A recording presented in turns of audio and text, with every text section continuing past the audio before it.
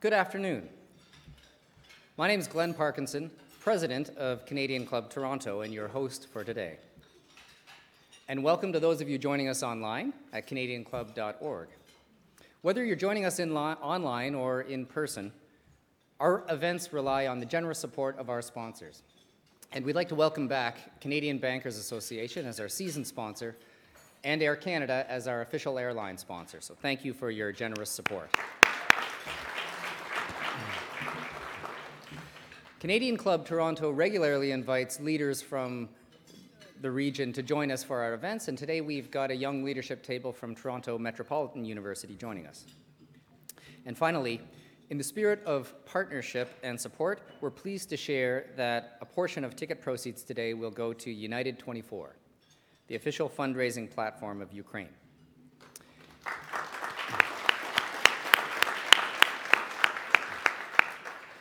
Now, before I introduce our guests, I want to remind you that our events here at Canadian Club Toronto involve you as the audience. So if you'd like to submit a question during the event, there are question cards on the table. And for those of you online, there's a button on the right-hand side that says Submit Question. So feel free to click there, and our team here will receive the questions either online or come around and grab them from the tables and bring them to the panelists.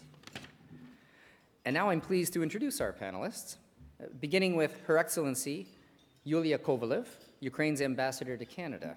Yuliya Kovaliv was appointed Ukraine's ambassador in 2022. Prior to joining the embassy, Ambassador Kovaliv was deputy head of the Office of the President of Ukraine. She oversaw economic policy development and international financial institutions coordination. She also served as the deputy chair of the supervisory board of the national state-owned oil and gas company Naftogaz Ukraine. Valeriy Kutsyy, CEO of Miratech Group. Miratech is a global IT services company that brings together innovators from the corporate world as well as startups and drives digital transformation for some of the world's largest institutions. Valeriy joined Miratech 25 years ago as a software engineer and became CEO in 2008. And it's our honor to welcome from Kiev, Ruslan Kostetsky, Deputy Chair, Ukrainian Association of Fintech and Innovation Companies. Ruslan leads the international cooperation stream at UAFIC and is driving the promotion of Ukraine Fintech, along with B2B integration of startups. Before joining UAFIC, he was country manager at SAS Institute in Ukraine. And moderating today's discussion is Andrew Graham, a very good friend of the Canadian Club and former president. Andrew's co-founder and CEO of Borrowell, one of Canada's largest fintechs. And also in 2004, when working in government, he was the head of communications for Canada's 500-strong mission to oversee elections in Ukraine. So, with that, Andrew and panelists, the Canadian Club podium is yours.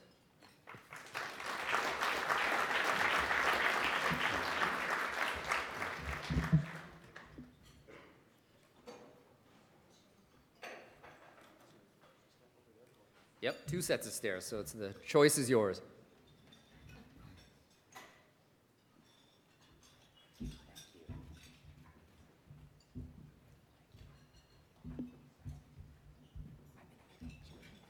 ambassador's going to, ambassador, you're going to speak at the podium.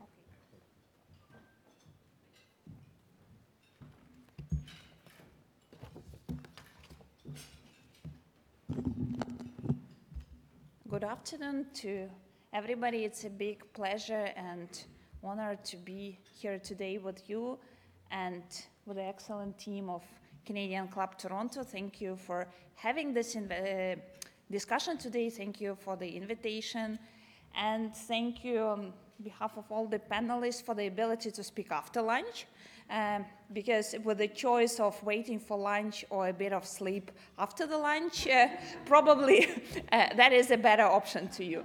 But I will try to be quick and not as boring to make you sleeping after this lunch. We are today talking about the resilience and the technology. And we know, all of us, how technology is already modifying the way we live our life, the way we do business, the way the countries cooperate, and the way the world is living now. During COVID time, it was technology who helped us all to stay together, to be able to work together, to be able, the families, to connect. And technology is also important now for Ukraine as Ukraine is fighting the war. I will talk today a lot on the panel about the strengths of Ukrainian technology. But to begin with, I would like to say that it's a totally different war than the conventional war many of you saw in the books as a Second World War. It's both the war of the tanks, it's both the war of artillery, it's both the war of the missiles flying throughout our country, but it's also the war that brings technology on the important stage. Both the drones, the UAVs, and geolocation, and the other technologies that we and the people and the soldiers use is an important part for our ability to first withstand and also to move forward on the battlefield. And it's also important for you to understand that who are those people who are fighting now on the battlefield in Ukraine? Who are those soldiers, men and women? And many of them are former your colleagues. A lot of them went from the business sector, a lot of them were lawyers, some of them were journalists, many of them were IT people who voluntarily within the first days when Russia started its illegal invasion, who voluntarily stood the lines and conscript to the army. And they brought a lot to the army. They brought the business perspective of efficiency, they brought with them the technology, they brought with them innovation and agility. Agility to survive, to adapt, to find the new ways on how to go further. So this is a big part of what helps Ukraine to move further on the battlefield, and we are moving as a counteroffensive goes. And the other thing of the technology was actually helping the country to manage to go through this 18 months of the war. You can imagine 4 a.m. in the morning, alarms and missiles are flying all over the country. And the biggest fight for many people at that time was that the mobile connection could fall down. And nobody will know what's happening, how to get contacted with the relatives, friends. There was no single minute that the mobile connection was not working. And I'm pleased to say that one of the managers of the big telecom cooperator who was helping to make it possible is today with us. I would like to make applause to her and a lot of mobile operators who made this possible. It was really heroic.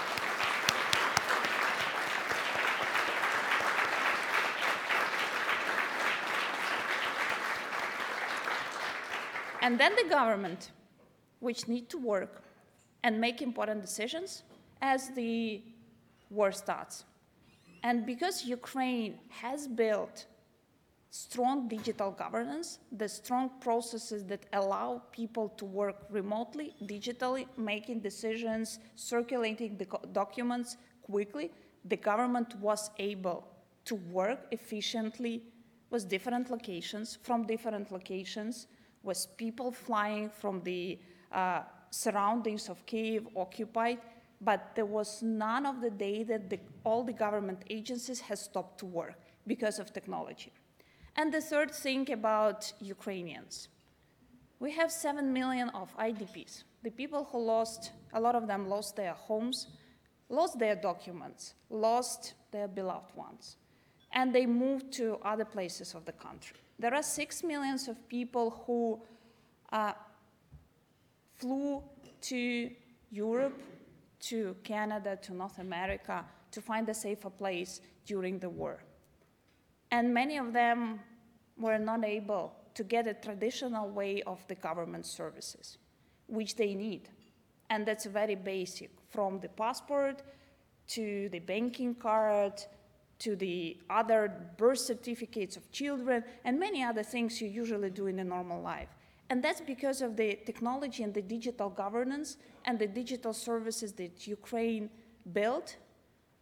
All of them can get them online from every part of the world, and it's working. And I would say what I usually show the government application, what we Ukrainians have to get the digital services, starting from the digital passport, digital driving license. I can sign my agreement putting a digital signature online in my iPhone.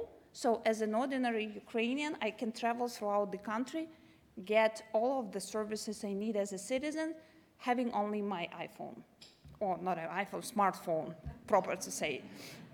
And it helped a lot the country to get as many processes closer to normality. Because otherwise, if we will be, the country stick to the paper, stick to all of the paper processes, you can imagine the people fleeing the war under the stress. Many of them lost their beloved ones. None of them will ever write a long email or stand in the lines to get the services. And we need to value this strong technology that Ukraine developed. And we are sharing the stories just to you to understand how much technology helps us in the situation where we cannot live the normal life. But what is the backbone of this technology?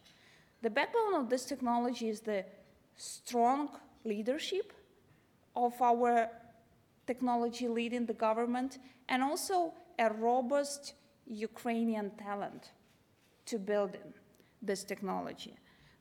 Ukraine has built, even before the war, the strong governance and the strong leadership in the government to promote technology and to promote IT sector. We have a special vice prime minister who is 31 years old, who've done almost all of the things in terms of the digital government. I think he's a genius, to be frank. And he is driving the whole government to move digitally as quick as possible. And I think we are now one of the best in Europe in terms of digital technology. But also, besides the leadership, we have over 350,000 people working now in Ukrainian IT industry.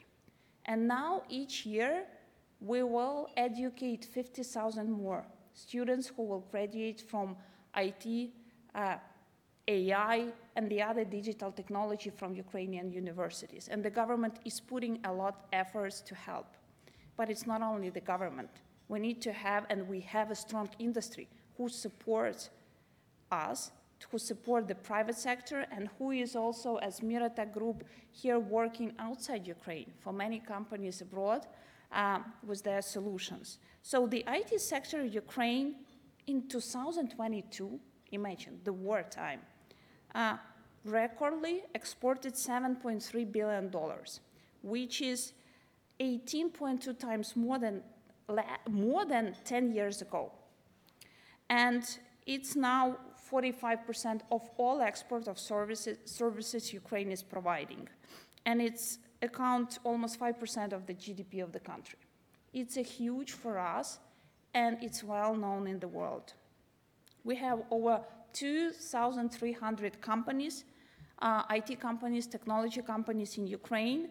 As I mentioned, around 360,000 IT people working in the industry, and around 72% of companies are not only services, but they are the product companies as well. We put a lot of efforts, as I mentioned, in the education, building the strong backbone for the industry to grow. But there is one more thing which makes Ukraine IT sector very competitive. That is the taxation. I would say it's hard to imagine, but we created a special tax regime, which is called the DSCD, for the IT companies who will register under this regime. The overall tax for the salary for the IT specialist will be around 10%, no matter how much they earn. If you put it on the global map, if you take into the comparison, it's very favorable. And the third important thing is about the resilience. And I think today Miratech will tell how the IT companies are working during the wartime, during the time when there are the attacks on the critical infrastructure, when there is no electricity. But from many clients who are working with Ukrainian companies, what I'm hearing and my colleagues are hearing, none of them ever delayed any deadline. None of them ever broke the contract. People sitting in the metro stations, people sitting in the basements, continue to work to make your companies and to make your services stronger and better. And this is about the resilience. This is the resilience of the core Ukrainian people who are both fighting using the technology and fighting for technology to go to the global market. And as Ukrainian ambassador, I would ask you to partner more not only because you love Ukraine and you support Ukraine, but also because it's really strongest thriving technology sector that makes a lot of life of people, your clients, your products easier, better, and I do believe and I hope that this kind of events and the more we will make this year with IT industry here in Canada, you will get more to know and you will be excited how many unicorns, I'm not here to advertise the companies, but how many unicorns have their origins from Ukraine, have their teams in Ukraine, and how many products you use basically are Ukraine made. Thank you.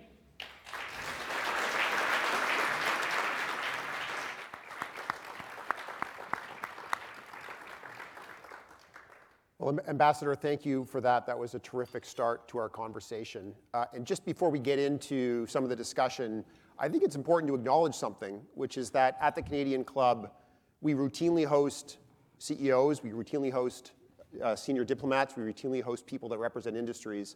But there's nothing routine about this situation. We have a country that's been invaded, a country that's at war, and looking out on this audience, many people with backgrounds like ours who are working in finance or IT or many other sectors 2 years ago find themselves on the front line of a conflict today, of an armed conflict. And I just wanted to start off the conversation by saying how I, and I'm sure I speak for hopefully all of us in this room, just want to acknowledge the bravery and the resilience of both the government and companies, and indeed the people of Ukraine over the last period, and it truly is remarkable.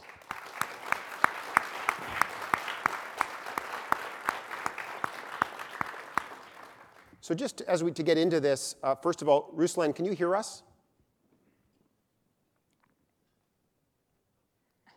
Can you hear us, Ruslan? Yes, Andrew, I'm here. Perfect. That's great. We're so glad you're here with us.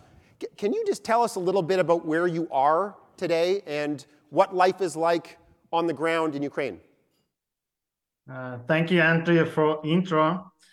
Thank you, colleagues, for invitation to take part in this event. Thank you, Ambassador Kovaliv, Mr. Kutsyy, for being on the same chair today with you.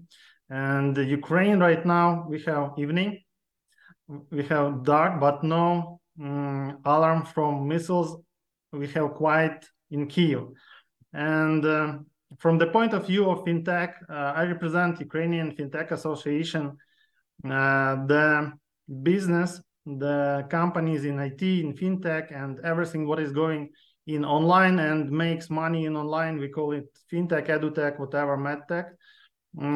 The sector is recovering. Sector is trying to come to normal business, to try to find some opportunities abroad, to find partners, to find some opportunity to save stuff and make business supported by any opportunities from international cooperation, from new networking in Ukraine. A lot of foreign companies, representatives, foundations are coming to Ukraine to support Ukraine and to give us new opportunities.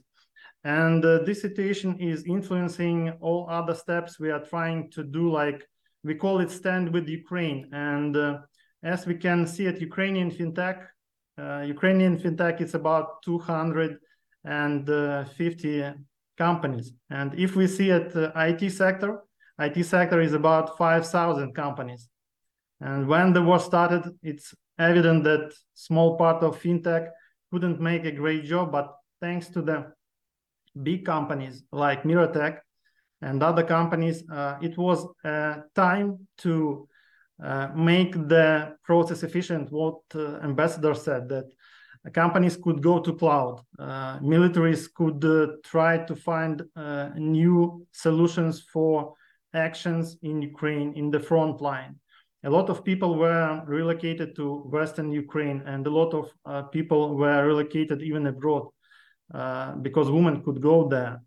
And due to big and systematic IT business, the contracts proceed going on. Money were trying to be kept within companies. People had jobs. And beside the business stop, like credits, online credits, a lot of services in online, they were put on hold. But due to the international business, which companies tried to do before the war, we got sustainable and efficient process in IT, in fintech, and right now we try to recover this. It's like situation. Well, I can, we often say that it can be challenging running a technology company, a fintech company in Canada. I can only imagine what it's like for your members. And thank you very much for that sort of macro overview of what it's been like in the sector. Alexei, maybe I can turn to you. What's it been like running a company where I believe about a third of your employees are in Ukraine, and I know some of them were working from subway stations and other locations like that. And maybe just before you answer that, you can give folks in the audience a better understanding of Miratech. Maybe there are future customers in the room. So maybe give the brief overview of Miratech and what has it been like to run a company where so many of your employees are in Ukraine? Thank you, Andrew. I almost like to start with answer to your question and reflection to what you said, that it's difficult to run business in Ukraine, Yep. Much more difficult than fintech company, much more difficult to run in Ukraine than in Canada. That's what you said, but I almost disagree, saying that if you have great people, it's easy to run business, and we have great people, and that's makes work of every CEO very easy. Talented people, hardworking people, well-educated people. They may work overtime if it's necessary. It's really, I would never say that it was difficult to run business, even in a wartime, and then maybe I can give some more examples. Coming back to your question about Miratech, we are the oldest company in Ukraine, and we are not the biggest, but we are the oldest. Not the biggest, as history was dramatic, and the company was established by scientists, and scientists had scientific visions, they had no marketing vision, so that's, we were a little bit back and forth, and at some point Miratech was a part of public group, Scandinavian, we were selling business to Scandinavian large conglomerate called Telenor, and in 2007, then we were buying it back in 2011, so it was always a little bit back and forth, and I would say in a certain way dramatic history, which is good for us because you come prepared to all kind of anomalies, including war. From territory and client perspective, we are currently operating in 25 countries. That's where we employ our people in 25 countries, and our biggest markets are United States, and Canada is emerging for us. We are just started 1 year ago our small baby subsidiary here in July last year. We opened our branch here in Canada. First 20 plus people working here. Some of them are our best members of team here, including Amanda. Thank you for bringing me here, by the way. I would not sit here without your energy. And working for multinational corporations primarily. We are a company with a small number of clients. We are integrator, very active in customer experience space. As a service integrator, all kind of chatbot technologies, call center technologies, that's where we are, and working for primarily multinational corporations, Fortune 1000, but not limited to. And I missed it, there was another question. Yeah, Valeriy, what's it like for your employees, and what's it like running a company where you have so many employees in a war zone? Yeah, we are a company with history, 33 years old, so we can see how things are developing, and we had some sort of DNA which helped us to come really prepared. And that's true story that when war started, there were no milestones missed or projects failed. Partially in our case, not just because people were, I would say, relentless, maybe this is the right word to say that, but also partially to the fact that we were able to do some redundancy with employees who were outside of Ukraine. That war which we see now, it's basically, it didn't start in 2022. It started in 2014. And that was a time when to me at least, it was obvious that that's a beginning, that's not the end, and we will see phase 2 and maybe more. And in 2014, we were still a 100% Ukraine-based company. We had only one employee working outside of Ukraine in Washington, D.C., our first American colleague. And at that time, when we see this first invasion, which at that point in time there was no, it was not officially, right? So there was some just people volunteering, just green men. You know, right, the invasion of Crimea. In Crimea, and also it was east of Ukraine, Donetsk and Lugansk. And at that time, we saw that basically things started happening, and we over all these 8 years until the start of the war, we organically, without much of M&A activity, there was almost basically no M&A activity. We step by step, we were investing into diversification, building our presence outside of Ukraine, and we've done basically everything to be 100% prepared. So it may be hard to believe, but what I'm saying here. But when war started, I didn't spend more than 1 hour on Miratech business when war started.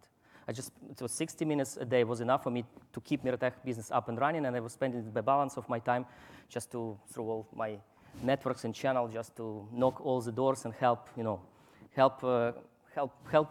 Ukraine in multiple ways, including all these embargoes and sanctions, and knocking every company I could reach so they stopped doing business in Russia. So I was focused on these areas. So that we were very well prepared when this thing started. And partially one thing which was working very well for us is that we adopted 2 years ago, 2 years before war started, almost like 2 years before war started, work from anywhere policy, so that our people were not really coming to the office already for 2 years. All our units and projects and service units, they got used to this remote environment, working from home, working from anywhere, working from vacation if you have traveling and partially vacation, partially working time, so that people were educated how to work in this environment. And when in Ukraine infrastructure was sort of collapsed, for first 2 weeks were very, very difficult, and you cannot go to offices were obviously closed and so on. People were already trained how to work in this environment, and it was just sort of normal for them. Obviously, there were interruptions. Obviously, some people were not available. Obviously, some people were not working, but then we had some redundancy in people who were staying in Poland and in India, whenever they were able to provide a backup. So that's why it was really very easy for us to keep business running, and we're very grateful to all of our clients. We didn't have any single client who left, who reduced business or who stopped business and so on. So it was really 8 years of preparation, and we saw these things are coming. That partially for this reason, it was maybe easier for us, a little easier than for other people. But I saw other companies were resilient, and I saw that we were very successful also handling this drama. Well, I can only imagine how hard it must be to build a company while preparing or being prepared for a second invasion, which it sounds like is exactly what you and your team have been doing. So that's very admirable.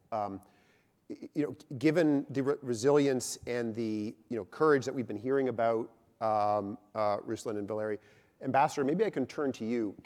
Canada obviously has done quite a bit to support Ukraine, but so have many other countries, and there's obviously great need. How do you see Canada's response? Have we done enough? Or how do we compare to other countries? Thank you, and of course, Canada and Ukraine have special relations, and they have been built with a lot of people ties. For over 130 years, when first Ukrainians moved to Canada and that started in the prairies. But on the personal level, I would say there is no single day in Canada I'm not meeting the person either from Ukraine or with Ukrainian roots, or having traveled to Ukraine, or having Ukrainian friends. And I think that also helped more understanding what is on stake. And we are really grateful how Canada quickly, with no doubt, stood with Ukraine, was the really strong and powerful, not only the diplomatic, not only the political message, but the real steps of support, including the decision to send weapons. This is something what I think for many countries before the full-scale invasion, they were not sending for us the weapons. The aggressive invasion, what we saw altogether, it was late night, as I understand, on the February 23rd here in Ottawa. It was early morning in Kyiv. And that is helping us to fight for our country, but also for the rule-based order. Because what we need to all to understand that it's not only Ukraine fighting for our borders and our people who are living under the occupation. It's also we are fighting to live in the world where rules are respected, borders of the countries are respected, and diplomacy, not the military power, is prevailing in how we deal with the things where we have different views. Because otherwise, it's not only the other countries from different regions is watching, but it's also the ways how the world will be shaped in the decades ahead. And that's a big stake. And I think, and I'm really grateful for a lot of understanding of this and standing strong with us. And we are really grateful for the robust financial support. And we are able today to talk about the technology, resilience. But we need also to understand that last year, economy of Ukraine shrank 30%. 30%. And imagine, plus the government have huge spendings to support military. And Canada is among the top leaders to provide the financial support to Ukraine. And that helps Ukrainian government to support teachers, doctors, pensioners, internally displaced people, those who are most vulnerable and who are continued to work inside the country. And that is very valuable because it helps the country and the people to live through these hard times. And of course, the sanction pressure. I know that there are a lot of people from the private sector. And for many Canadian companies who made their decision to left Russian market, we say huge thank you.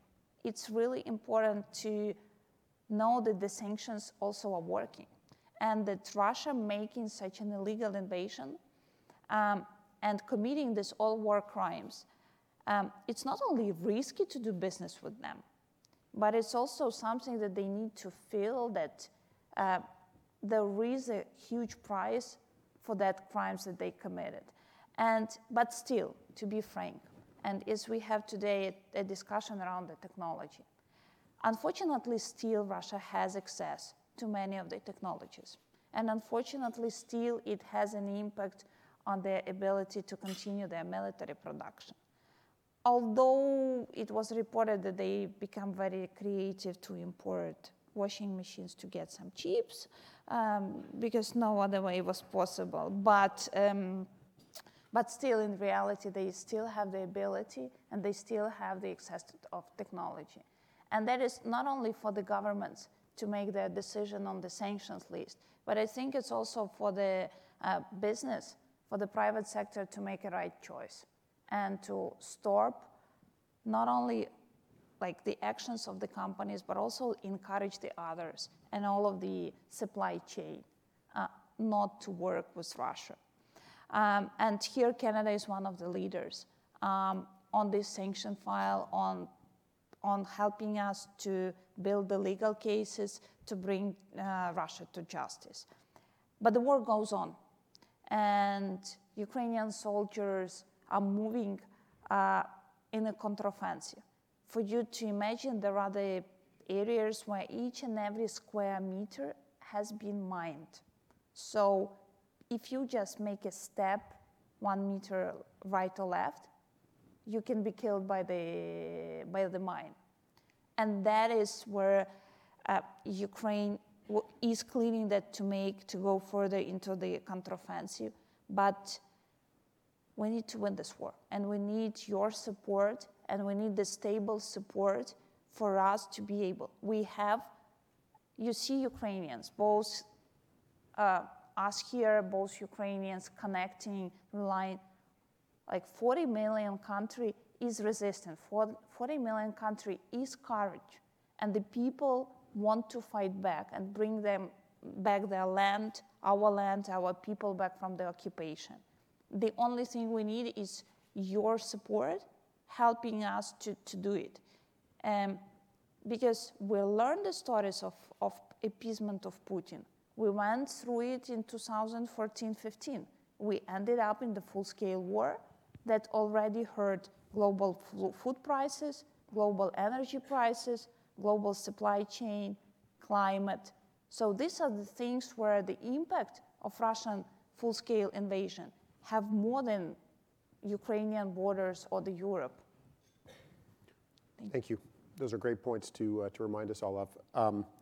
Ruslan, if I can turn back to you, given that you're in the country. Summer's over. We've got a counteroffensive. You've got a counteroffensive, of course, that's going on and may have a limited number of weeks to go before winter. What is the mood amongst your members and amongst your friends and neighbors as we go into a second winter at war? Thank you, Andrew. It's like I can say it has two parts of answer. The first one, that my friends and startups are buying actively power banks.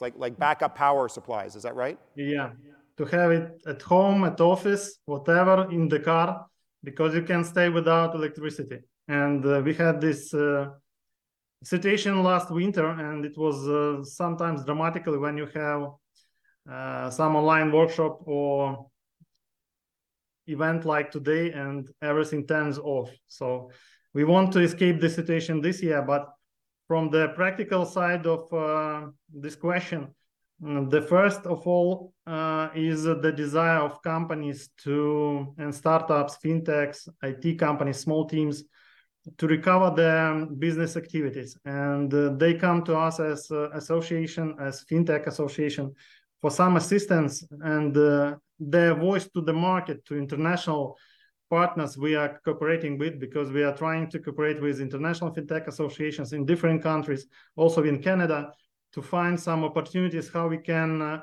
scale networking, how we can find new opportunities for our members. And in this search, we tried to communicate with different organizations like International Financial Corporation, European Commission, and finally with the European Commission, we agreed to get funds and grant to develop for Ukrainian companies so-called matching platform for IT, for fintech companies who are suffering from lack of contracts right now. and the decrease in the money they can pay to their staff.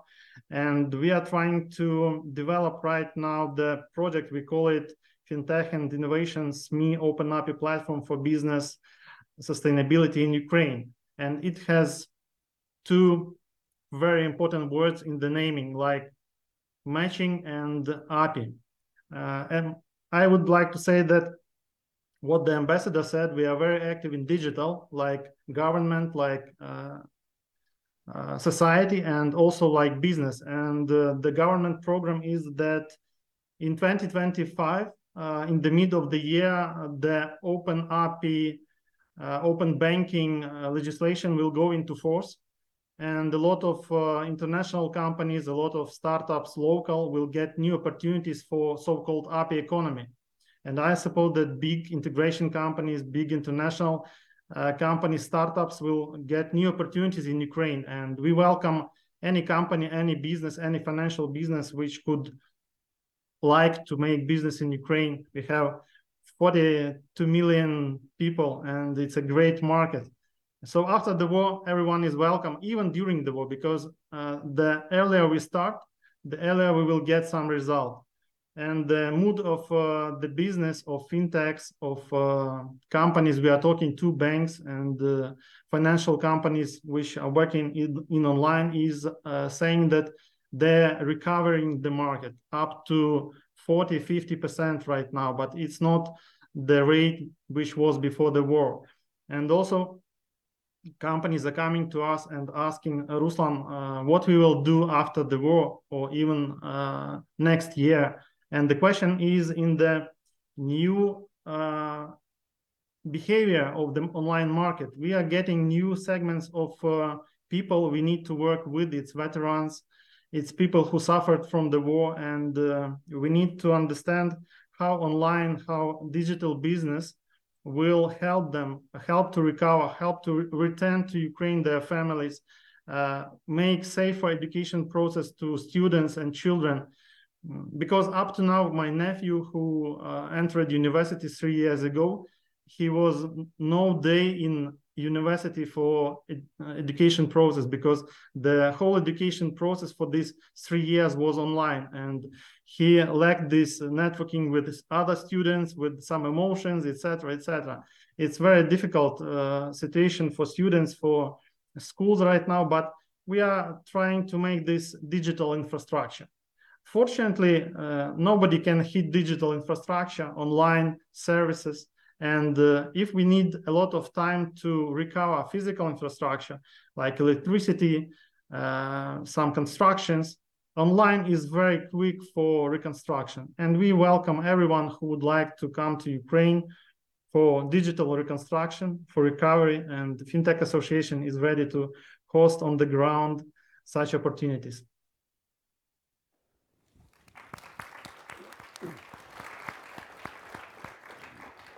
Well, that's a terrific offer, Ruslan, and I'm glad that you've sort of teed us up for talking about what happens after the war. And by the way, if I understood properly, it sounds like Ukraine is moving forward on open banking at a much faster rate than Canada, which should be a big source of shame for those of us here involved in that effort. But that's great to hear that Ukraine at least is moving forward. Maybe I can turn, and I know we have to unfortunately wrap things up.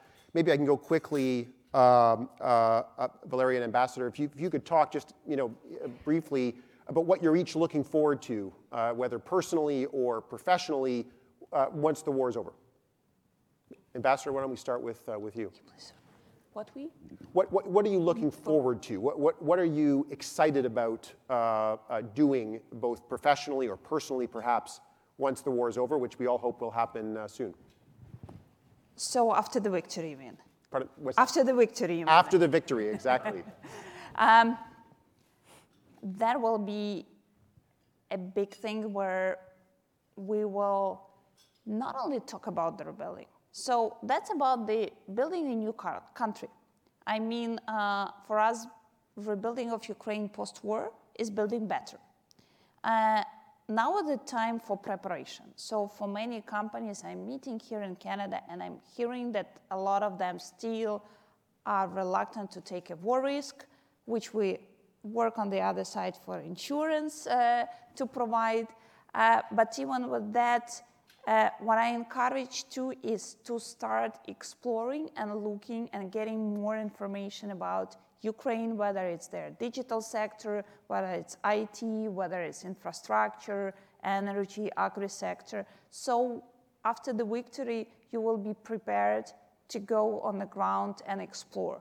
This will be more than $400 billion of the investment of the country, which is already a candidate to EU member and on an expedite path to full EU membership, future NATO member, on a path to that. So, and the big support of the international community was the rebuilding file. So that will be really the big thing to do.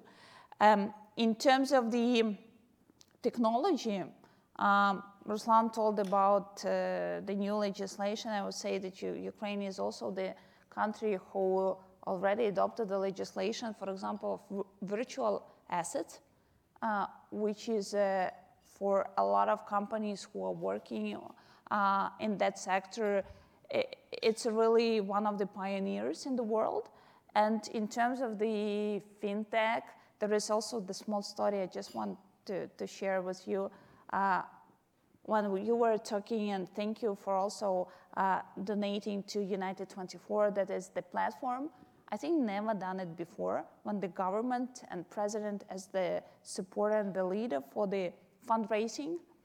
United 24 is the official government of Ukraine program where you donate officially to the accounts of the National Bank of Ukraine, but also within the first days of the war, it was cryptocurrency, and Ukraine was accepting it. Ukraine has the legislation for the cryptocurrency, and even a lot of the nations from the IT sector within the first months of the war, we are talking about tens of millions of dollars were coming in cryptocurrency. That's the new world. That's the new technology and regulation in the financial sector. And the war pushed us to be more digital, to be more innovative, to be closer to the clients. And the clients are the people of Ukraine, whatever services we are providing them, either the government or the private sector. And that is a big drive for us to become more efficient as the war puts a lot of challenges behind us. Okay, well, that's a terrific vision for after the victory, as you say. I know we're almost out of time, but I want you to take us home, Valeriy, here. Talk about what you're excited about for when the war is over. I'll try to be short. After the victory, we will celebrate. Maybe for a couple of weeks. And then we will have more work after the victory. We will have to focus how to make Kyiv, if I can say this, great again. As it was 500 years ago, Kyiv needs to be a regional capital so that all processes and all capital and business and talent and all great people need to be around Kyiv. Moscow is just a mistake, just a historical mistake. We need to correct it. We need to make sure that these things will never repeat. We will not see this again. And that's a lot of work, as you can imagine.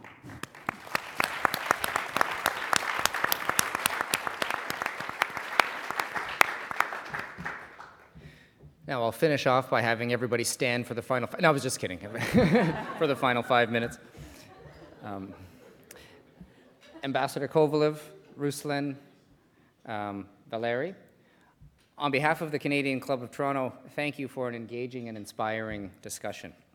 I mean, we all witnessed the devastation being inflicted on Ukraine and are inspired by the resilience.